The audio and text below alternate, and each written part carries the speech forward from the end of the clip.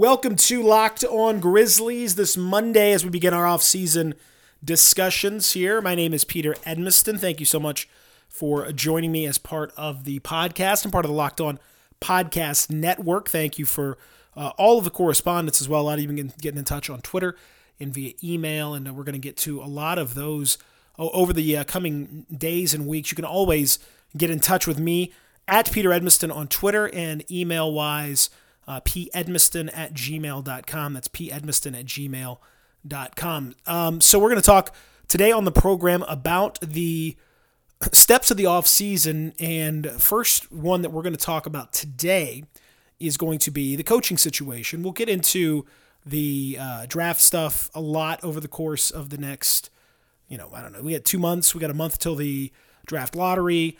We've got plenty of time to get into all of that, and believe me, I've got plenty of opinions on where things should be. And we're going to have some folks on, too, that are going to help us discuss a lot of the potential draftees that the Grizzlies will be dealing with, what is the most important draft in franchise history. So, but today I want to start with the coaching situation and get into that a little bit. And the big thing that it was, we've kind of gotten into it online a little bit, and we talked a lot about it at a media day. And I'll start with the discussion about JB Bickerstaff, and here's a little montage of JB and some of the players talking a little bit about what he has done and their opinions of him. We'll get into the discussion after that, but I want you to kind of hear a little supercut of what JB and the players had to say. First, let's hear from JB Bickerstaff himself about the timetable that he would like to have for this job, and then you'll hear from some of the players about how they feel about JB and the job that he's done and the fact that they want to keep him around. I mean, obviously you hope as soon as possible, right? No one wants to be in limbo. But, again, we understand the nature of the beast. And we did a job, as a coaching staff. I think we laid the foundation and we executed the plan that we were asked to execute. So you have to have comfort in that. I think, there's a confidence there that what we were asked to do, we did, and the young guys got better. And so you sit back, you have the opportunity now to, be a normal person for a few days. You try to enjoy those few days, and, the decision's going to be made. What we had to control over, we controlled. Right now, we just sit back and wait and see what happens. He definitely deserves a great opportunity of having this job because of, given the circumstances, not a lot of coaches could handle that, and he handled it at its worst. And that's what I like about him, the most is I got to see him, when things were rough. And, everybody's a good coach. Everybody does great things when they're winning. Your players are playing great and everybody's healthy and everybody looks good. But when things are not going right, he was able to still, lead by example, hold guys accountable, and still implement his culture on his team. He's done a tremendous job with the tools that he was given and what he was allowed to do. He's held the guys accountable as much as he could. He's been positive. He's coming to work every day. He had, through all the mess and situation, he's done a great job, to be honest. So obviously, they really think highly of JB, the job that he's done.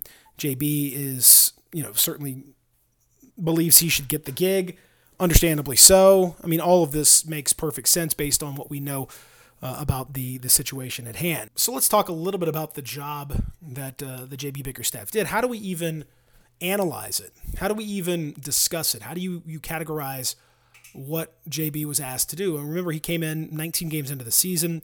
Grizzlies were 7-12. David Fizdale was fired. JB was his lead assistant, brought in to provide experience and brought in to help out. They have a very close relationship. I mean, JB was in Fizdale's wedding. You're talking about guys that were friends, so it's not an easy thing to step in. Even though JB was getting an opportunity as the interim coach, it was not easy to step in for a guy that you are so close with and then, just kind of try not to miss a beat. And obviously they missed several beats, missed everything. It was a horrible season. And in that horrible season, JB Bickerstaff orchestrated 15 wins. But to even talk about wins and losses over the course of that season it's almost an irrelevant measure of the coaching job that JB Bickerstaff is capable of doing, because JB was asked to do a lot of things that he wouldn't have chosen to do in and of himself. You're dealing with a team that rested a whole lot of very viable players to try to lose games. You're talking about a team that was perfectly fine with losing as much as possible to maximize the draft pick value. It's not really fair to judge a coach when he is asked to, told to, depending on who you talk to, encouraged to, whatever phrasing you want to say.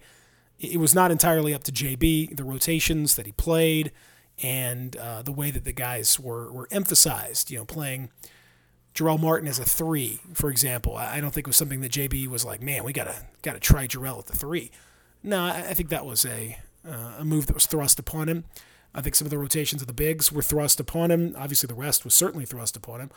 All that stuff, you can't really. So I think people that say, oh, I don't like his rotations, they weren't really his rotations. I don't know what you can say about his rotations, but those weren't his rotations. So if you're judging him on that, don't.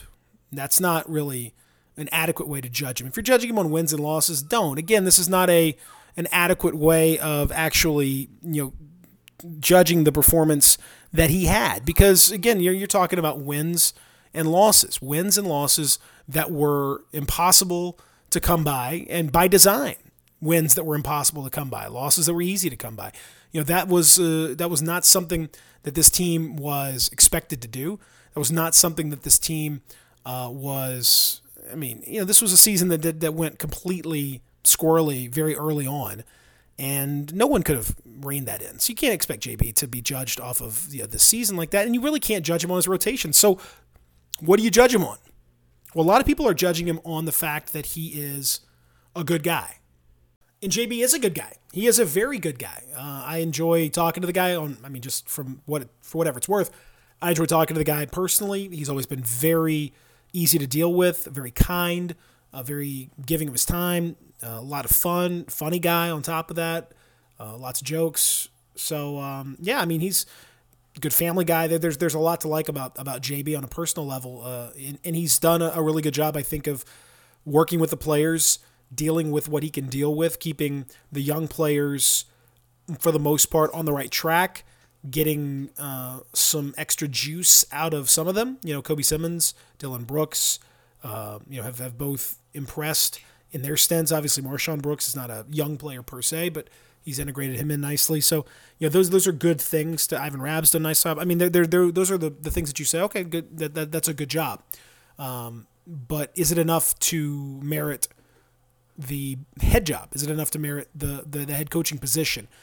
Let's hear what Grizzlies GM Chris Wallace has to say about his evaluation of the job, and also the timetable that's involved in potentially making a decision about JB on a long-term basis. You'll hear Grizzlies sideline reporter Rob Fisher in this cut. Well, I think JB and his staff did a rather admirable job in rather tough sleddings. With the injuries, not having Mike Conley around, the very young nature of the team. I thought they kept these guys motivated, focused. They worked hard every day. And what was also very impressive, the one time where we briefly dropped the rope in Charlotte, they got us right back on track immediately for the next game on. So the guys developed, they got better, and I give them credit. I mean, it's not an easy assignment that they were given in the difficult circumstances that they had to work under. How long before a decision is discussed? There's no timetable, Fish. I mean, we'll get started on that now if the season's over with. So all of this discussion brings me to an email that I got. I mentioned earlier in the podcast that I love to get your emails and all those discussions that you guys send me on Twitter, emails. It gives me something to think about, and I appreciate all of them. And a lot of this, discussion is going to continue. There's all different ways to think about it, but I thought that Chase Lucas, a guy whose pod I was on, and who has kind of taken a little bit of a sabbatical from Twitter, but you may know him as @DeepFriedCouch. He's a good dude and a longtime Grizzly fan and a season ticket holder, I believe. So, he came with a question, and I thought it was a really, really good one to kind of get into this discussion a little bit. He says, has everybody lost their friggin' minds? This just give the job to JB stuff is lunacy. The guy was in a tough spot, and he took the hits, handled them with poise, and likely helped the young guys as much as he could. What does any of that have to do with whether or not he's the best coach to lead the Grizzlies moving forward? Even if he ends up being the guy they hire, I'm struggling with the logic. He deserves it because it was a tough year and he navigated a tank in graceful fashion.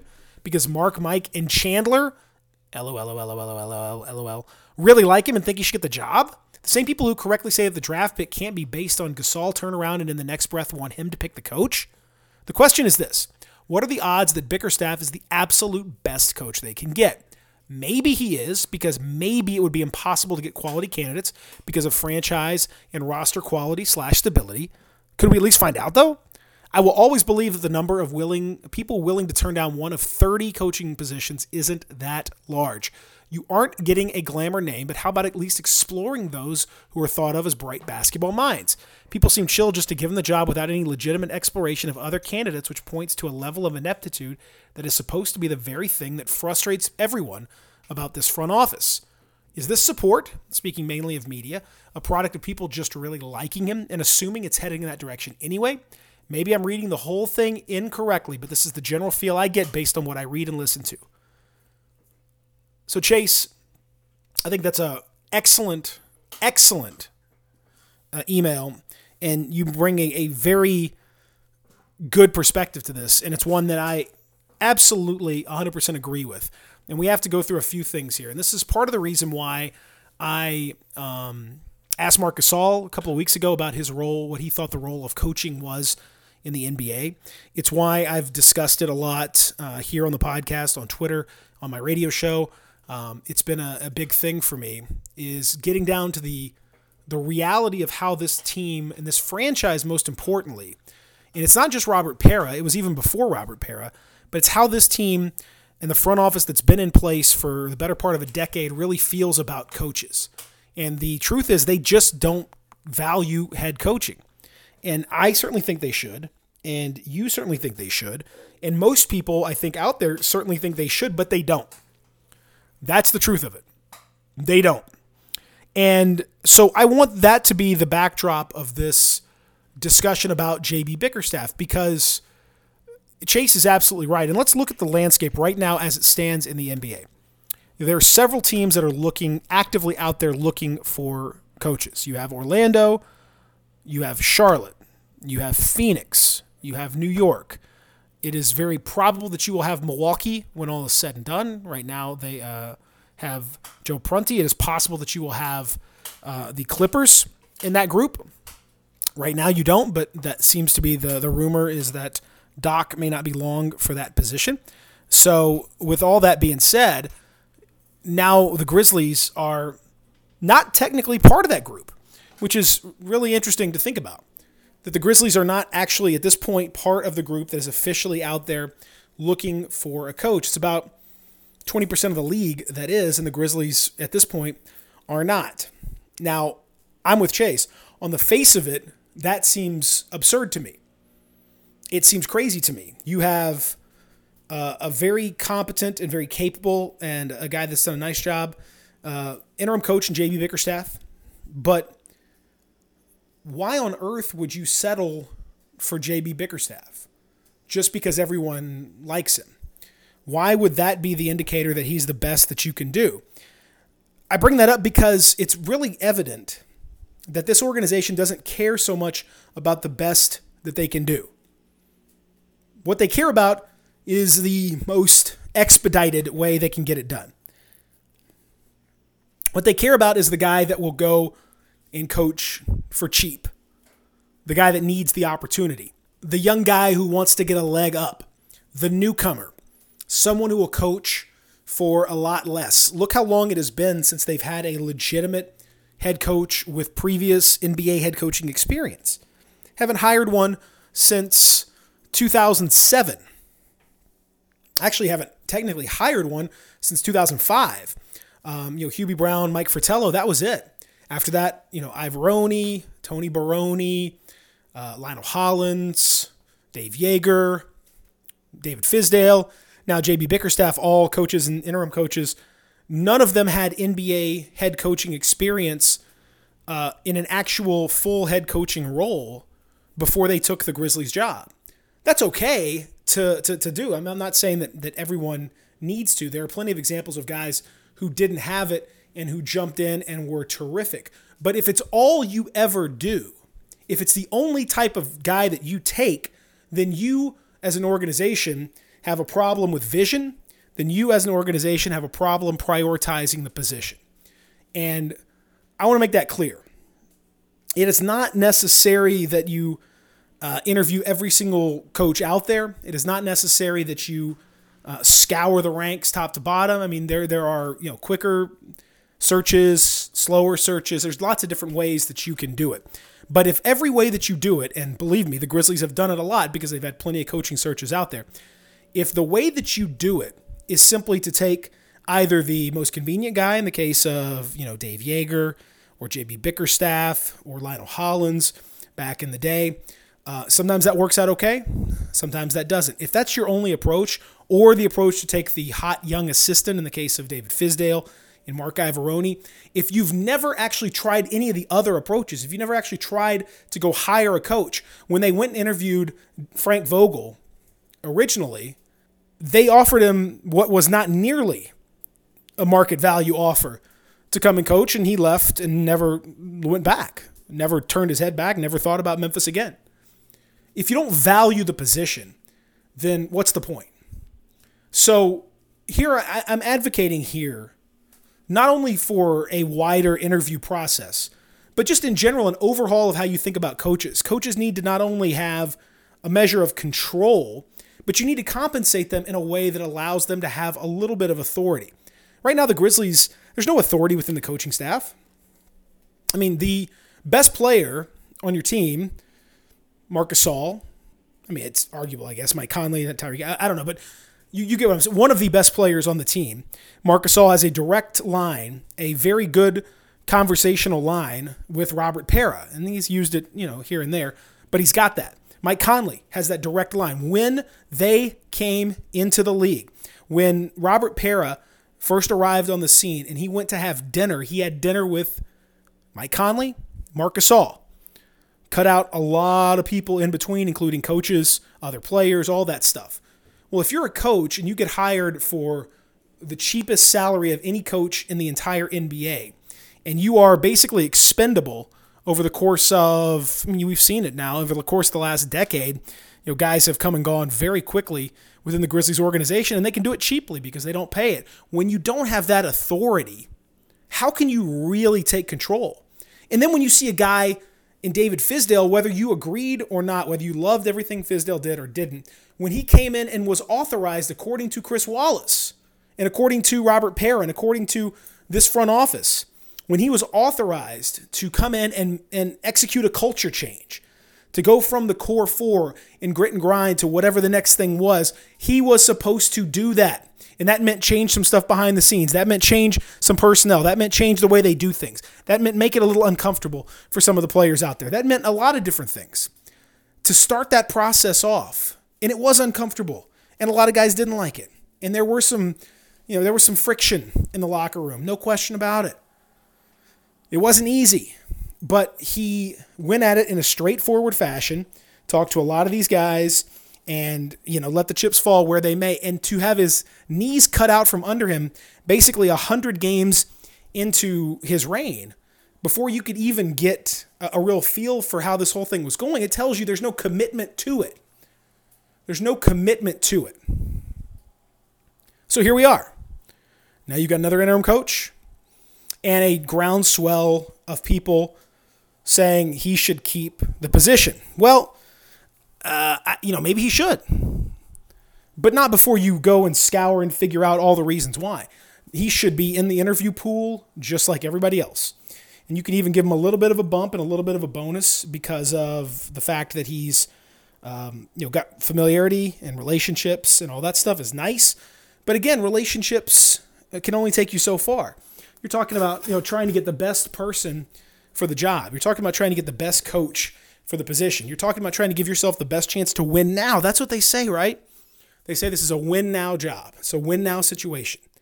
They're trying to take the Spurs approach. I heard that more often than I care to remember. The Spurs approach means, hey, you know what? We've got a great opportunity here. We've got a chance to get a top 5 pick in addition to a good core, and you can just whip this thing right back around. I don't think they're that close personally, but that's the thought that a lot of people have in this situation. Okay. Well, if that's the case, then why are you going with the unproven coach? Again, it doesn't make any sense. It didn't honestly make any sense to hire David Fizdale. It didn't make any sense. You're bringing a young coach into the mix with a whole bunch of veterans, with a veteran locker room, veteran presence, a way of doing things that's been established over the course of many, many years.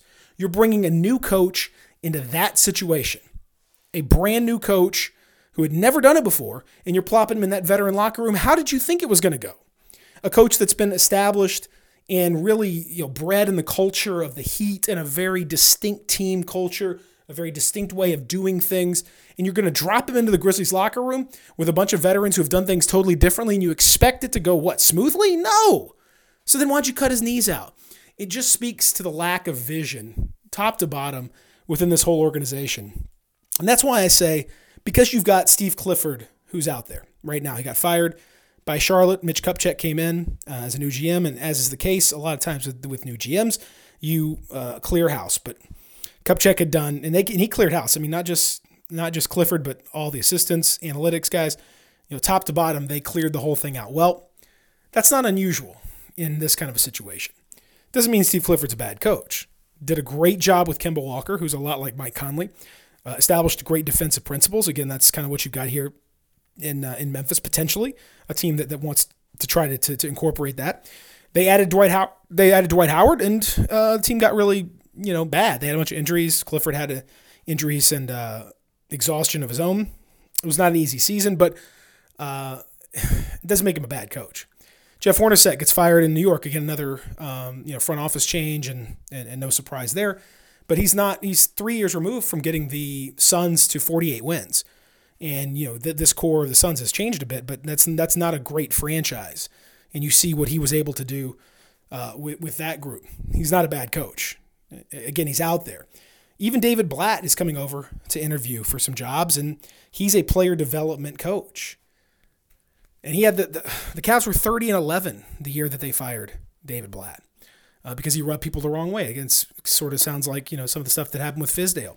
But if he's a guy that you're going to be working with young players, and you want a guy that's able to get the best out of them, you should at least talk to the guy, right? I mean, you should at least talk to the dude. Talk to him. Talk to Clifford. How about this? Phoenix has interviewed Mike Budenholzer from the Atlanta Hawks. They got permission for the Hawks to talk to Budenholzer. Well, why wouldn't the Grizzlies talk to Budenholzer? Again, another guy who has done it, who's gotten that team into the playoffs, a very good team. Jeff Van Gundy, I don't think he'd come to Memphis. I think there's a lot of reasons why you'd be skeptical, but why wouldn't you at least talk to the guy? Why wouldn't you have a conversation? Mark Jackson, why wouldn't you have a conversation? I'm not sure I'd love all those guys or any of those guys, but why wouldn't you talk to them? That's the point. Forget about how you feel about each and every candidate and all that stuff, because we can all have pros and cons. Not everybody that I've named I love. Not everybody I've named I hated. There's reasons, pros and cons, the whole mix. Why wouldn't you have a legitimate search? Search. You're trying to find the best coach, the best time for this group that's trying to win now. Why wouldn't you search? Has it been so overwhelmingly great that JB Bickerstaff deserves a coronation? Absolutely not. If you want to hire him, much like Phoenix is doing with Jay Triano, they're having a search, and Triano is part of it. He absolutely deserves to be part of it. JB deserves to be a big part of it. But does he deserve to just get the job just without even a search? Are you kidding me? To me, that delegitimizes the whole thing and emphasizes, yet again, how little this organization really cares about the head coach, how little they care about paying, how little they care about the perception of the position, how little they care about the whole thing. And maybe it works, but it works out of accident. Maybe it works, but it works in weird ways. It's not the way that a well-run organization operates. And to me, if you are an ambitious organization, you really have ambition of how you want to handle things, this is not the approach that you take. Let me know what you think. Let me know if you think JB deserves the job. Let me know who do you think the Grizzlies should go after. Should they have a search? All these things. Let me know on Twitter at Peter Edmiston. You can also email me as Chase did. Believe me, I'll be getting to a lot of your emails over the coming weeks as we get ready for the draft and get ready for all that stuff. We're going to do plenty of draft talk, plenty of coach talk. All that stuff is going to be on the pod. So thank you for listening to this coach-centered version of the pod. More topics later on in the week. More to come. Thank you so much. I'm Peter Edmiston. Have a great Monday, and thanks for listening to Locked On Grizzlies.